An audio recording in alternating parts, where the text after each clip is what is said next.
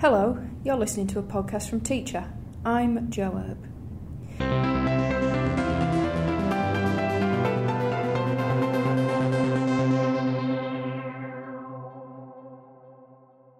In this month's episode of the Research Files, we talk to Julian Freylon, Research Director and Director of the International Study Centre for ICILS at the Australian Council for Educational Research.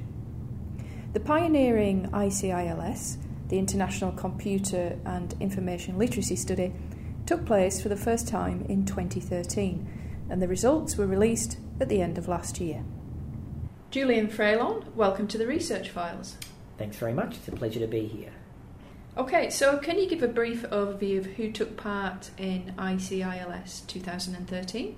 Yeah, sure. ICILS researchers gathered data from roughly 60,000 grade 8 or equivalent students and 35,000 teachers from about 3,300 schools across 21 different countries. We also collected data from principals and ICT coordinators in each school, as well as from researchers in each participating country. Okay, and so how often does this study take place? ICILS was conducted in 2013, and that was the first time this study had ever taken place. And it's the first time ever that these type of data relating to students' experiences of and proficiency with using ICT have been collected in a cross-national study.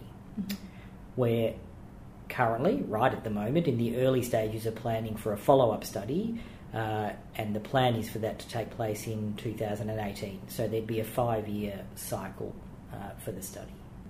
And so can you share some of the key findings then in relation to students? Obviously you surveyed teachers, you mentioned ICT coordinators and principals, but in terms of students, what were some of the key findings? Yeah, sure.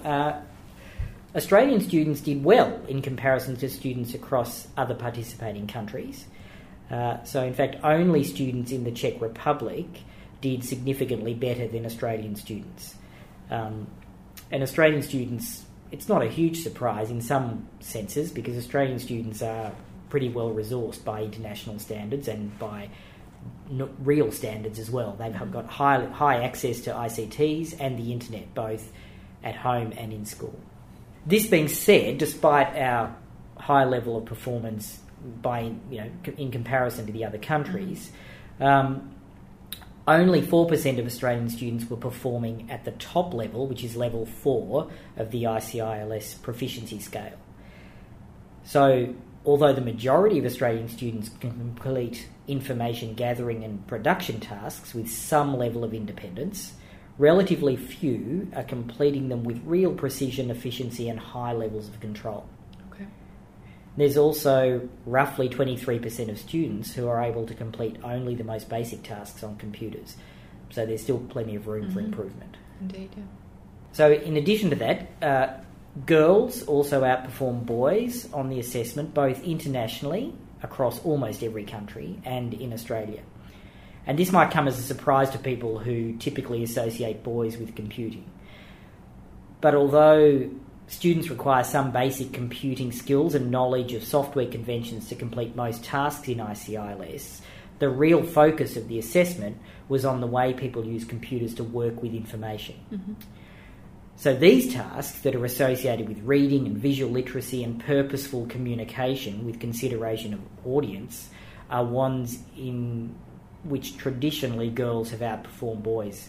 And there's a lot of research evidence across many different countries that support those sorts of findings.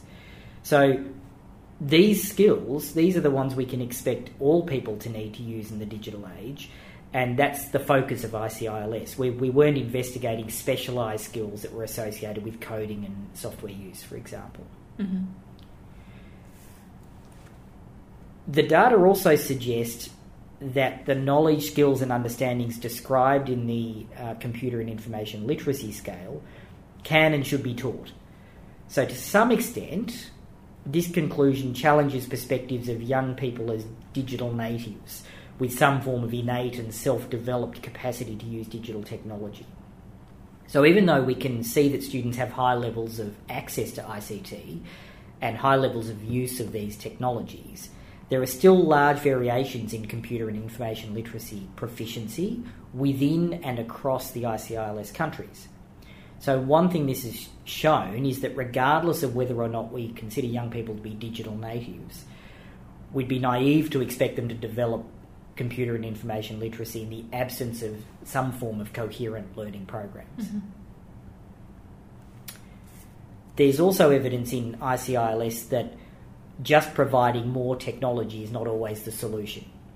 It seems as though there's a minimal threshold, and once that minimal threshold of access to ICT and the internet has been met, the challenge in developing computer and information literacy comes down to providing coherent and considered learning programs rather than necessarily just providing more technology for students. Mm-hmm. So there's lots of interesting findings from this, and I suppose the next step is what we do with the results of this study. So what are the implications then for school communities and policymakers, education policymakers here in Australia? Well, there are a very broad range of implications that we describe in the international report, and in fact we're also hoping that within participating countries that researchers and policymakers will delve into the results and pull out specific implications that are relative to them according to cross-country differences. But, for example, in Australia, when we look at the data, we see that the majority of work being completed by students, schoolwork being completed by students, relates to preparing documents and presentations.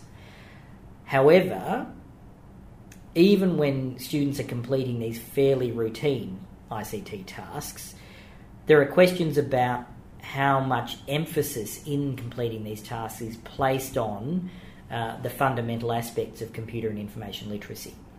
So, for example, imagine a student's required to present, as part of science, some research on renewable and non-renewable resources. Yeah.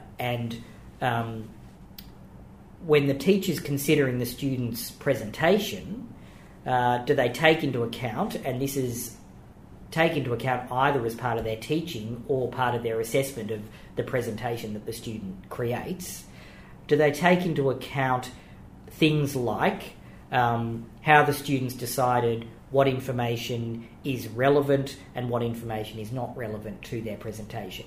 How students decide whether or not the information they found is reliable, trustworthy. What source does it come from? Does the source have a particular point of view or a bias that might influence the type of information that they're receiving? When thinking about the way the students have presented the work as part of their presentation, how much emphasis is there on the way in which the student has reframed or reorganised the information to suit the context of the presentation, or how have they used the available functions in the software, such as formatting tools or images or transitions or those sorts of things, to support or even at the highest level enhance the viewer's understanding of what the student's trying to communicate. And whether the student is aware of or has considered the intellectual property rights of the creators of the information they've used. It's been fascinating talking to you today. Thanks very much for joining us at Teacher. Thank you very much for taking an interest in the study. For more information on the research discussed in this podcast and to access other articles and videos, visit www.teachermagazine.com.au or join our community on social media via Facebook and Twitter.